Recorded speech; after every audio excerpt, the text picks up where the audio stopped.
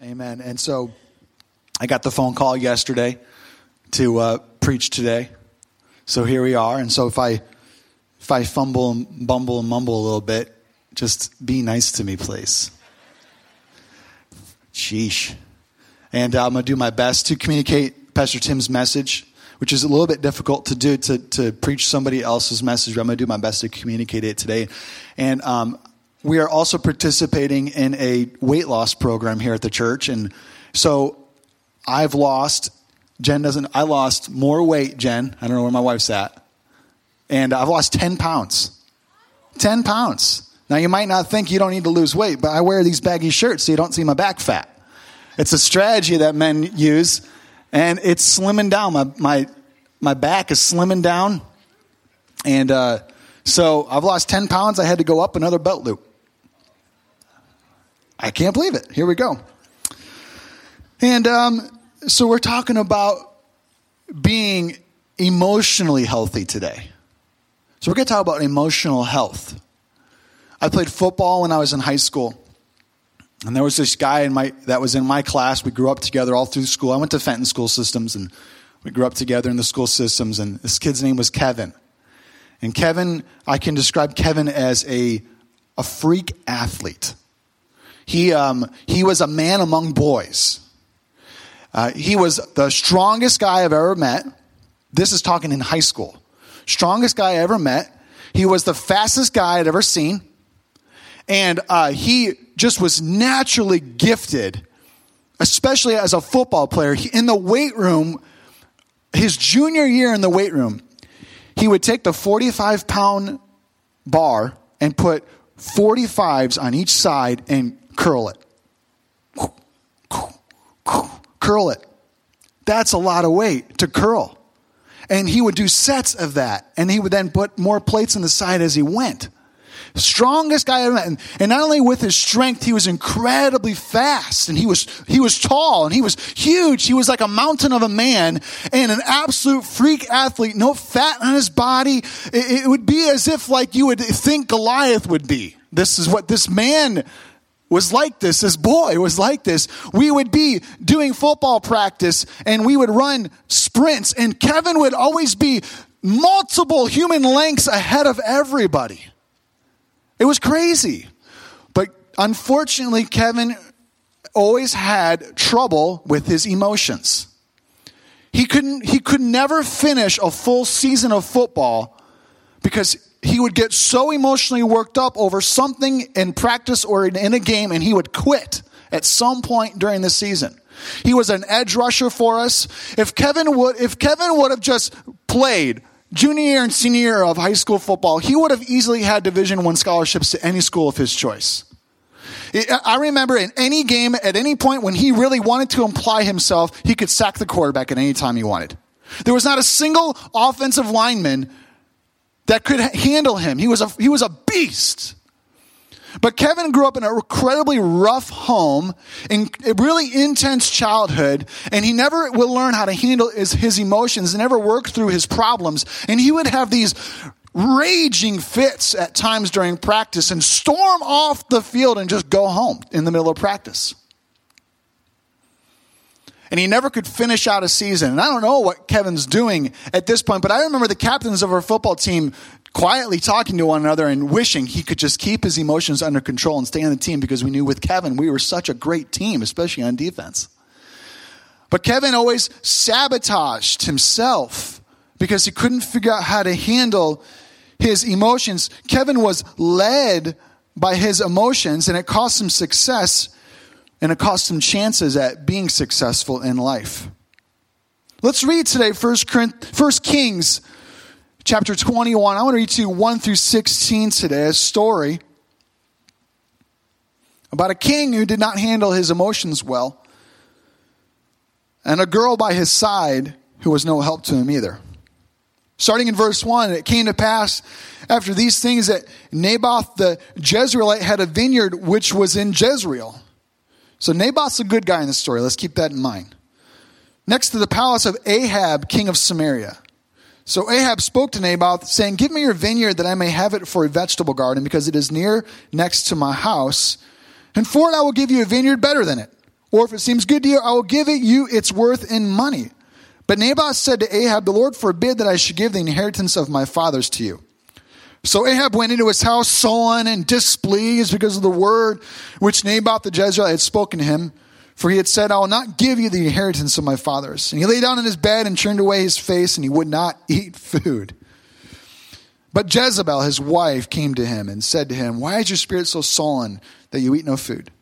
He said to her, because I spoke to Naboth the Jezreelite and said to him, give me your vineyard for money, or else, if it pleases you, I'll give you another vineyard for it. And he answered, I will not give you my vineyard. This guy's a big baby. Then Jezebel, his wife, said to him, you now exercise authority over Israel. Arise, eat food, and let your heart be cheerful. I will give you the vineyard of Naboth the Jezreelite. And she wrote letters in Ahab's name, sealed them with his seal, and sent the letters to the elders and the nobles who were dwelling in the city with Naboth. She wrote in the letters, saying, proclaim a fast and seat Naboth with high honor among the people. And seat 2 men, scoundrels, before him to bear witness against him, saying, you have blasphemed God and the king. Then take him out and stone him that he may die.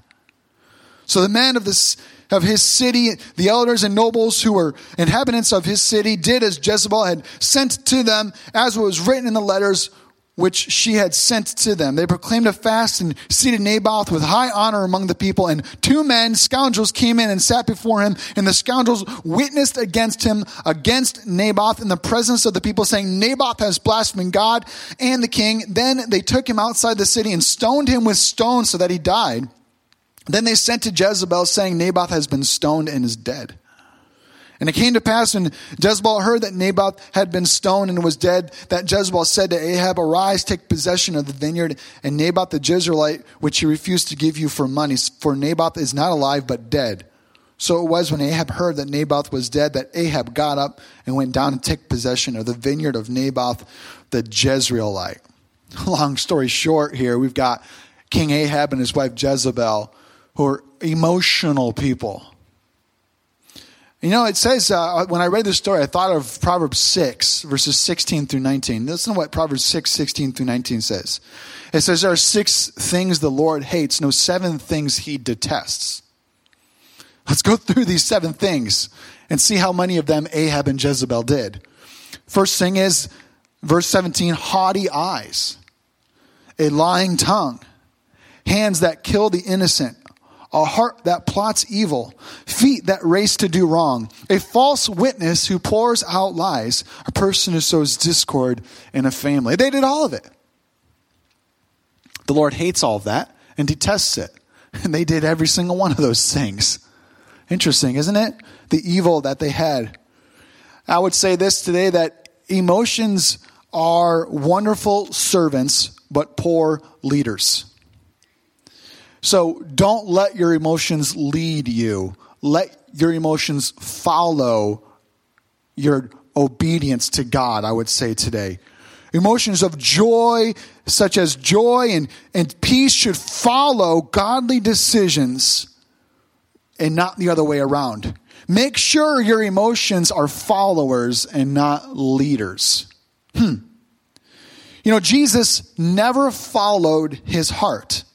He followed his heavenly Father, didn't he? I mean, so many times Jesus would tell us, I don't do anything until I hear my Father tell me to do it. I don't say a thing until I hear my Father tell me to say it. He was so in tune with the Heavenly Father. He only did what the Heavenly Father wanted him to do. And we can learn a lot from that. You know, the Bible actually says that the heart is wicked and deceitful. Who can know it? Who can know it?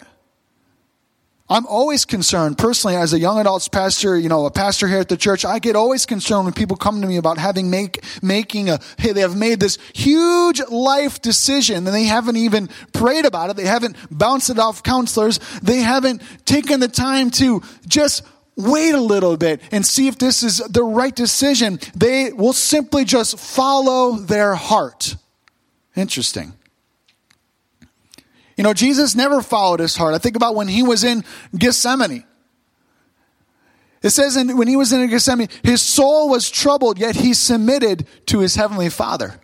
He didn't want to go to the cross. He asked God, Lord, if this cup could pass from me, please. But if not, your will be done. Remember when he said that? The cross, man, he was suffering, yet he prayed forgiveness for others. The very ones that are nailing to the cross are the very ones that he's saving.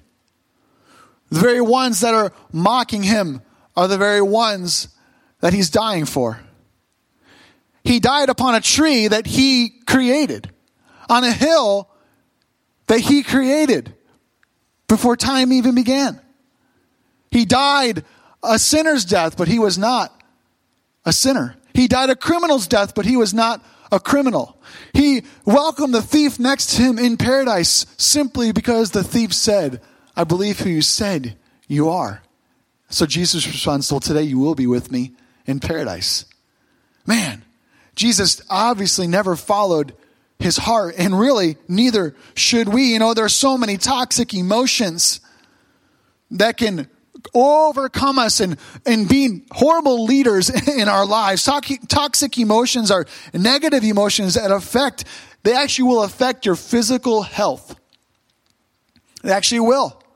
Things like anxiety, anger, envy, fear, shame, frustration, grief, depression, denial, guilt, and bitterness. These things will actually begin to take a toll on your physical body. Have you ever been dealing with such tensions and grief that you lose your appetite? You don't want to eat. You don't find food interesting. You don't want to even do things that bring you joy because you're ridden with guilt, or you're feeling fearful, or you're just heaviness on feels like heaviness. It feels like as if you just can't even stand up at times. It actually begins to affect toxic emotions. That actually begin to affect you. Things like burnout. People talk about burnout all the time, but burnout happens when you pay out huge emotional expenses without replenishing the inner person. I think about Elijah in the Bible. He had a battle with Jezebel. Jezebel is a nasty woman, and her spirit still lives today. But Elijah had so many run-ins with Jezebel, and he finally had this really intense run-in with Jezebel where she said, I am going to kill you. I'm going to hunt you down, and I'm going to kill you. Look at 1 Kings 19, 3-4.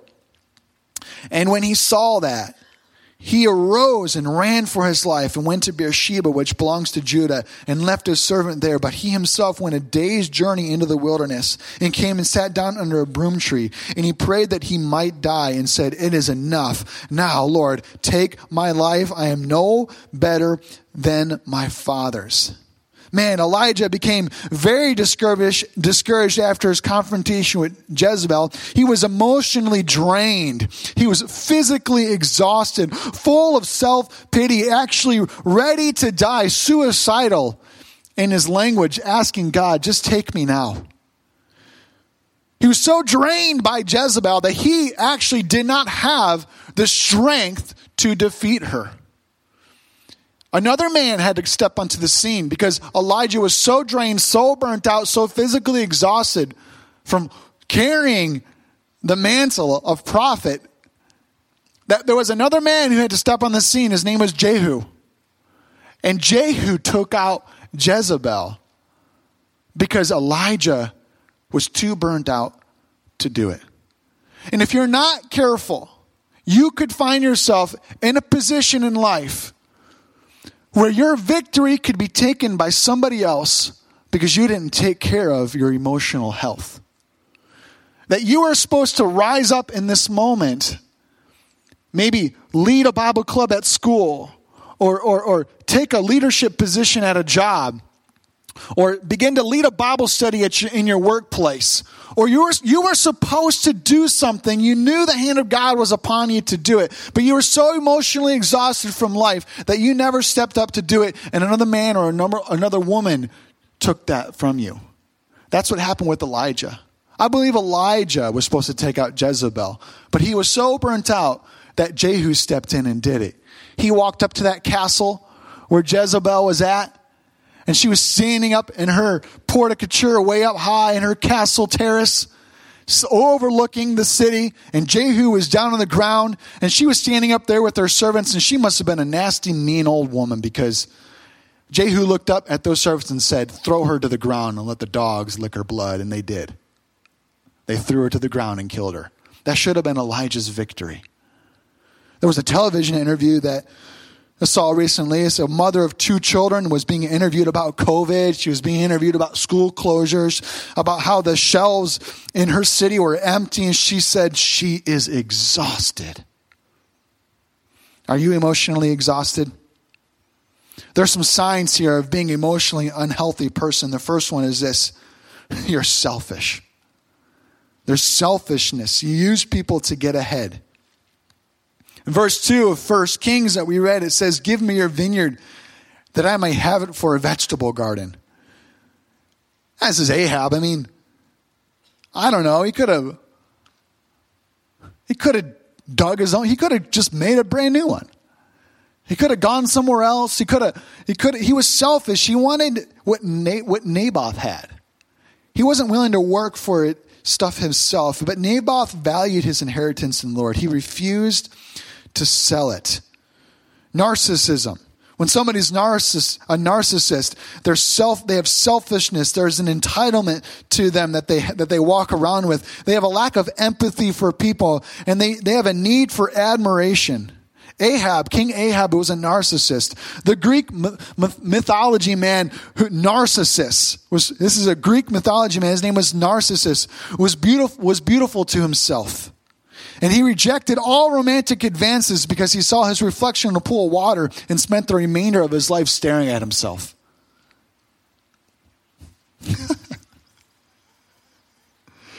Weird. But I'm so attracted to people's spirits, those who are humble, meek and mild, generous and kind and loving and tender, soft, joyful. These are the kind of people that I physically am attracted to their spirit. I want to be around them. When I meet somebody like that, I instantly want to follow them. I want to say, what are you doing? I want to come with you. I want to be around you. Let's not be selfish kind of people. Another emotionally unhealthy person is just people who are moody all the time. Moody. In verse 4 it says, so Ahab went into his house sullen and displeased because of the word which Naboth the Jezreelite had spoken to him, for he had said, I will not give you the inheritance of my fathers. And he lay down on his bed and he turned away his face and he would not eat. He was sulking. He was angry. He didn't get his way. But maturity determines that if you can manage your emotions, willingly accept delayed gratification, put others before yourself, and see life through other people's eyes. That's what maturity is. I'll read that to you again. Maturity determines if you can manage your emotions, willingly accept delayed gratification, put others before yourself, and see life through other people's eyes. Your mood swings should never become excessive or interfere with daily living. Your family and friends should know what to expect from you every day. This one could be difficult. This one is difficult for me. Sometimes you'll carry the course of the day comes home with me. My day comes home with me, and I'll walk into the doors of my house, and the kids are, excited to see me and jumping all over me, but I've had maybe a bad day and I'm a bit moody, and I actually have to tell myself, do not let your mood affect the home today. You come in happy. You walk into the house with a sense of daddy's home. I'm ready to play. Let's give hugs. Let's be a great dad tonight. But we've got to actually physically tell ourselves sometimes, I choose not to be moody. Right, church? Another unhealthy, emotional type of person is those that lack empathy. Verse 7, Jezebel says this, I will give you the vineyard of Naboth. She could care less about Naboth's life, his family, or anybody else that was associated with him as a friend. She completely lacked empathy for him. Ahab and Jezebel refused to see life through other people's eyes. You know what? Jesus is touched with the feelings of our infirmities. He empathizes with us. He sympathizes with us. He understands that we get upset or that we get discouraged, that we get depressed, that we get angry. He understands that we are emotional beings, and he sympathizes with us, and he actually understands the feelings of our infirmities. My dad said this in his notes, that my daughter Charlotte has made him a better man because it's given him greater compassion for people. And I thought about that, and it's the exact same thing for me. Much greater compassion for people, especially those with special needs. Greater compassion for people in general, but especially those people with special needs. You know, when you can begin to see life through other people's eyes, and you kind of, what they say, walk a mile in their shoes. You can begin to understand people better, and you can actually begin to empathize and sympathize with people. Letter D on signs of emotionally unhealthy people is you do not handle conflict with maturity. Ahab and Jezebel lied, schemed, and manipulated the conflict to get their own way. So how do you handle conflict with maturity? I'm going to teach you. This is how you handle conflict with maturity. Love the relationship more than the issue. Second one, give others the benefit of the doubt. Third, be flexible. Stand on principles, but compromise on matters of opinion. Most of your life's disagreements with people are not based upon principles. They're based upon opinions that you have that you won't let go of. But in the actual course of life, your opinion about something doesn't matter. It's just your opinion. Jen and I like to watch the TV show Survivor. I don't even know if anybody watches Survivor anymore. Do you? It's kind of, I feel a little bit nerdy saying I watch Survivor. Like, you're looking at me like, what? You watch Survivor? That's weird, So, but we do. We like to watch Survivor. And we notice that when these contestants are out in the wilderness or the jungle, that all their disagreements are based upon pure opinions and no principles whatsoever about actual things that matter. And they'll call somebody so annoying. And I'll look at Jen, I'll go, they're not annoying. He just refuses to get along with them. This lady is not annoying. You're just mean. This guy's just mean.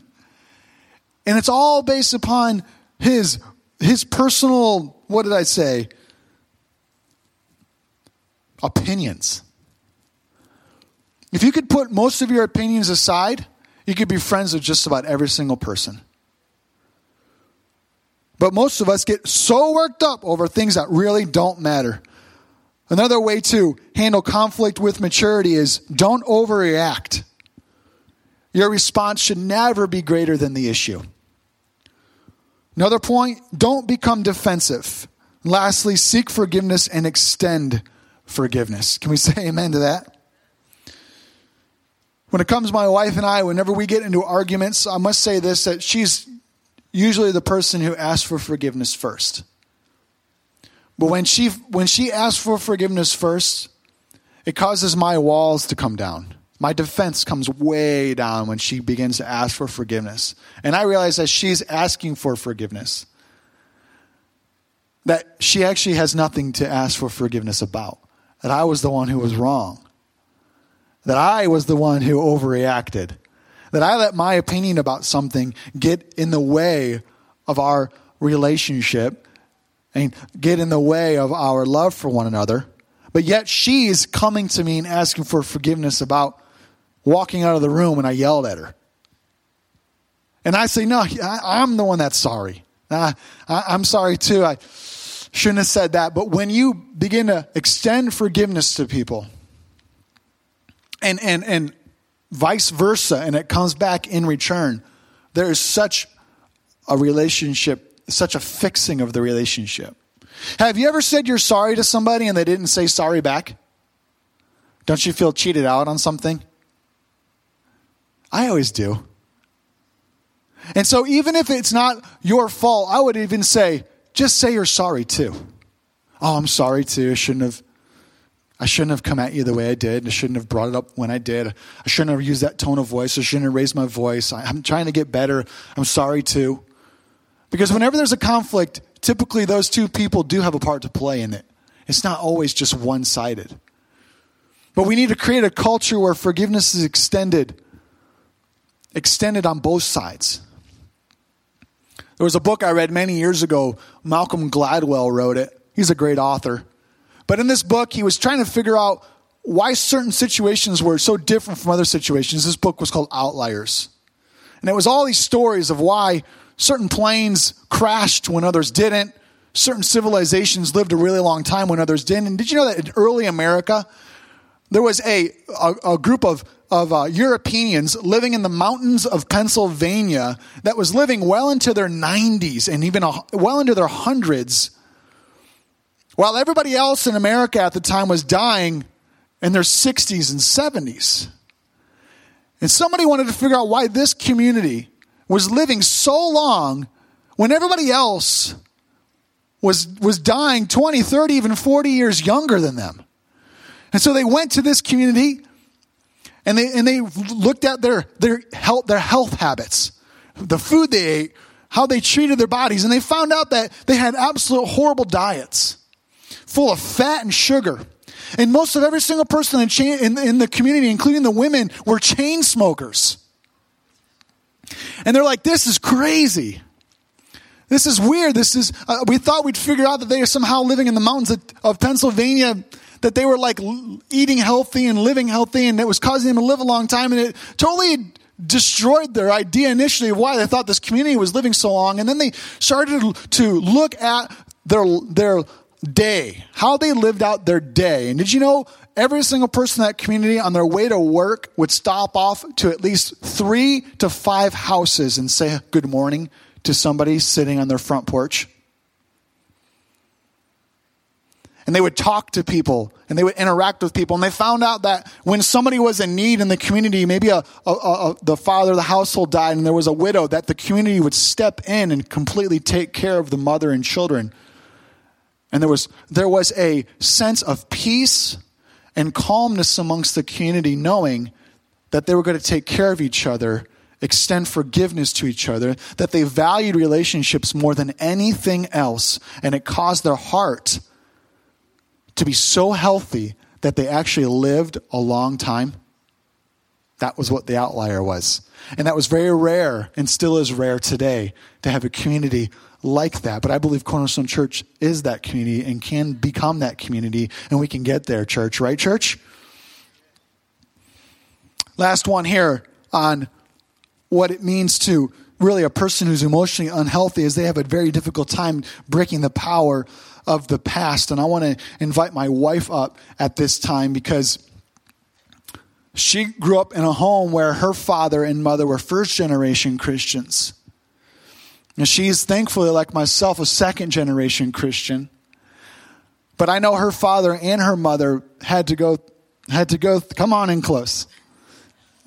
Her mother and her father had to go through a battle to break the power of the past in order to serve the Lord.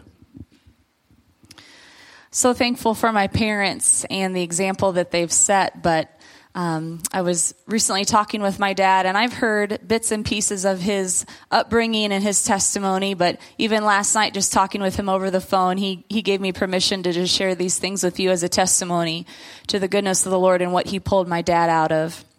My dad, he was born into a family where they were really blessed.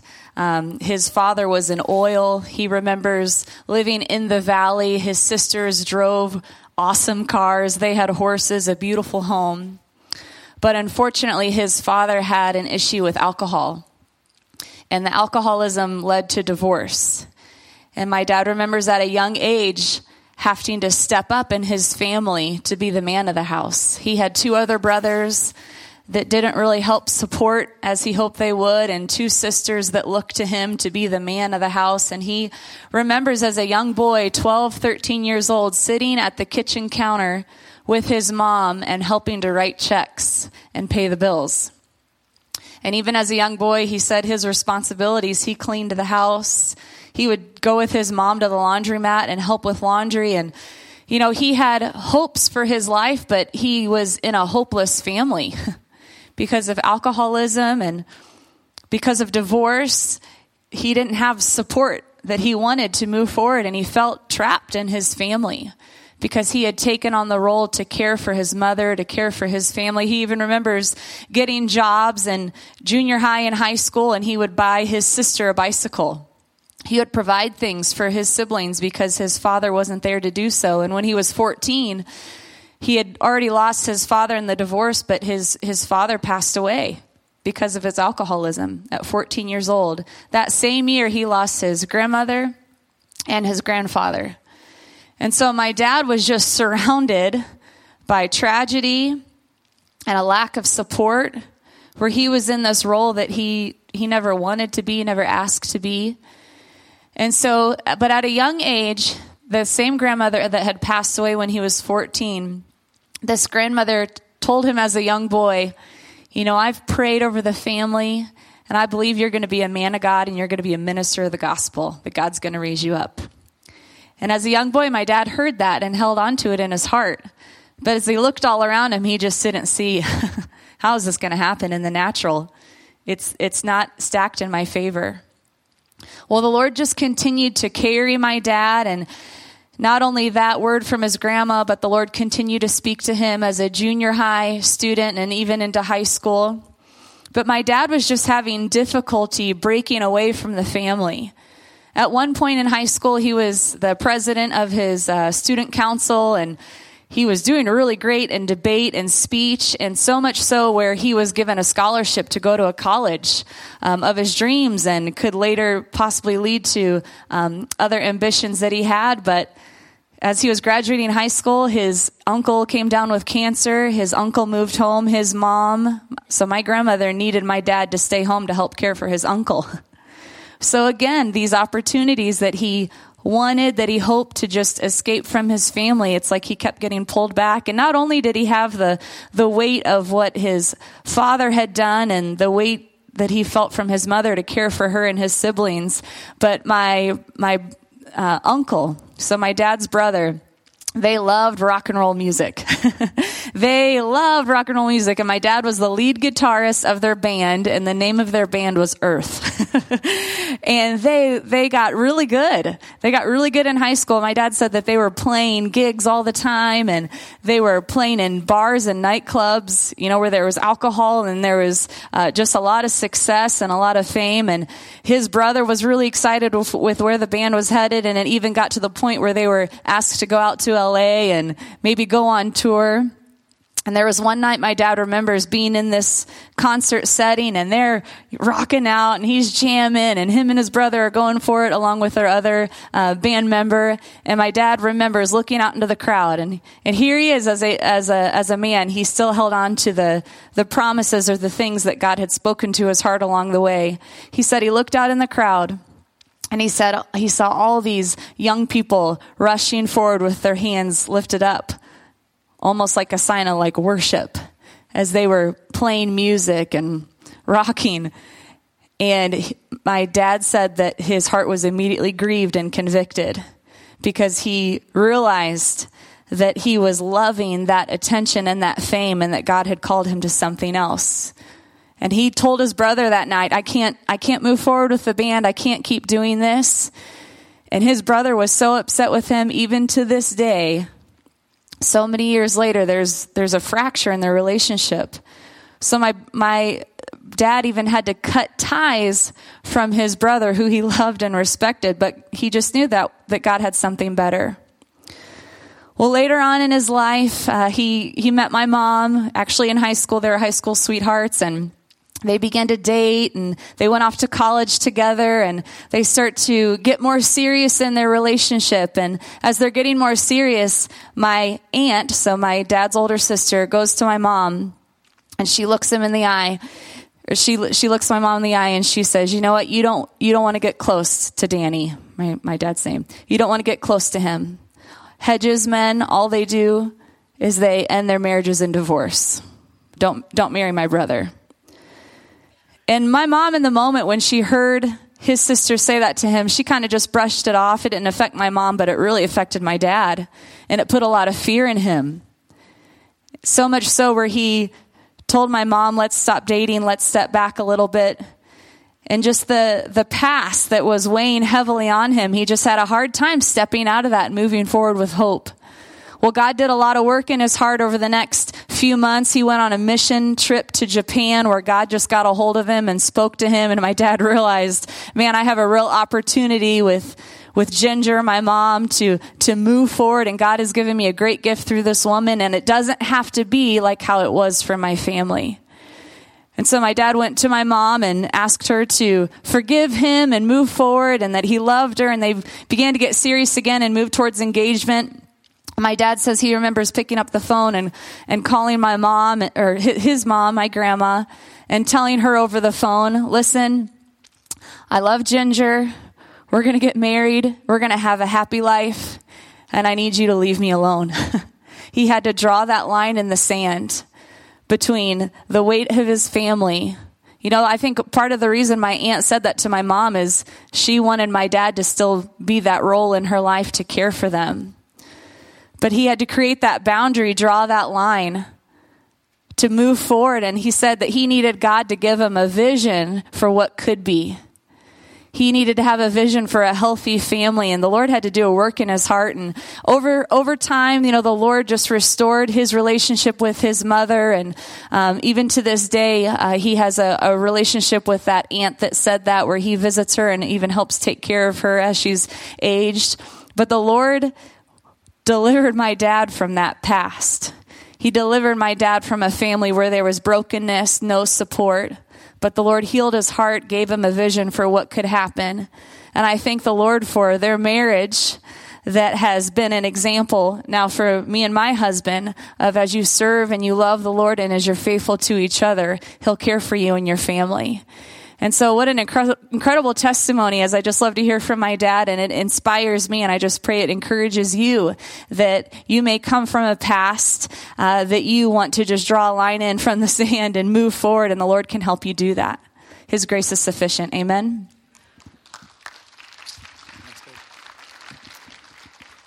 So we can struggle to follow God because we feel our past pulling at us. We'll feel the enemy tell us, no, you can't do that. You're just a sinner. You look at how your life lived all these years. You can't be a leader in the church. You can't make a difference for the kingdom of God. You can't step up. Everybody thinks you're just a child. Everybody thinks you're the baby of the family. You couldn't possibly amount to anything. Nobody respects you. You're just a joke to everybody around you. We feel the enemy tell us these things over and over again. And if we listen to the enemy, we will fail. We will not step out. We will not lead. We will not take the mantle that God has for us. Ahab's father was evil, and Ahab was evil. You know, do you have character flaws? Do you have insecurity issues? You know, the iniquities of your parents do not have to be passed down to you. Isn't that great? You don't have to carry their mistakes into your life. Let's bow our heads and pray today. Oh, Lord God, we need you in this place. And Lord God, I pray that as 2022 is starting off, Lord God, there has already been opportunities to get emotionally exhausted, to become discouraged, even despaired, crushed, angry, bitter, holding back forgiveness even at times, Lord God. We've already had all these opportunities presented to us, but Lord God, today we say, oh no, I'm not going to let the enemy drag me down. I serve a good Father who's never failed me, who's sovereign, Lord over all, who's guiding my life. He's got good plans for me. He's called me the head and not the tail. He's called me the lender and not the borrower. He's called me to be the leader and not the follower. I know what my name is, and I know what my daddy calls me. I stand forgiven, righteous, confident, and ready to go because of my Jesus. So, Lord God, I pray that 2022 would be different for some of us, that we would let go of the past. Lord God, that we would begin to move forward and begin to take what the Lord has for us. With every head bowed and every eye closed, to give the opportunity for salvation. If there's anybody here today who's not walking with God, you're not walking with God, you're not walking out the Christian lifestyle, you're struggling with addictions and sins and anger issues, and you're struggling with your life, and you're trying to make all these decisions on your own. You're trying to do it all on your own. You've been even angry at God at times. Well, you need to give your life to God. You need to submit everything over to Him. You need to say, God, I've ruined it all on my own. I give you my life. I follow your ways. I listen to your voice. I will follow you, God, from this day forward. I'm ready.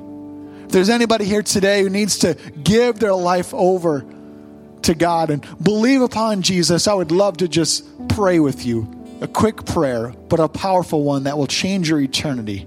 So if you're here this morning and you say, that's me, Pastor Lucas, pray for me. I want to give my life to God right now. Could you please, right this moment, raise your hand up into the air and let me know who you are. Raise your hand right up into the air. Let me see your hand. Well, Heavenly Father, Lord God, we pray right now, Lord God, one more time for our church. Lord, I thank you that you poured out a spirit of joy in this place, a spirit of victory in this place during worship. And Lord God, I pray that we would carry that throughout the rest of our day, into our week, Lord God. I pray that you continue to pour out your spirit and your presence in this place. And everybody said, amen, amen, amen. We got a baptism, 2 baptisms today? That's right, we got 2 baptisms today.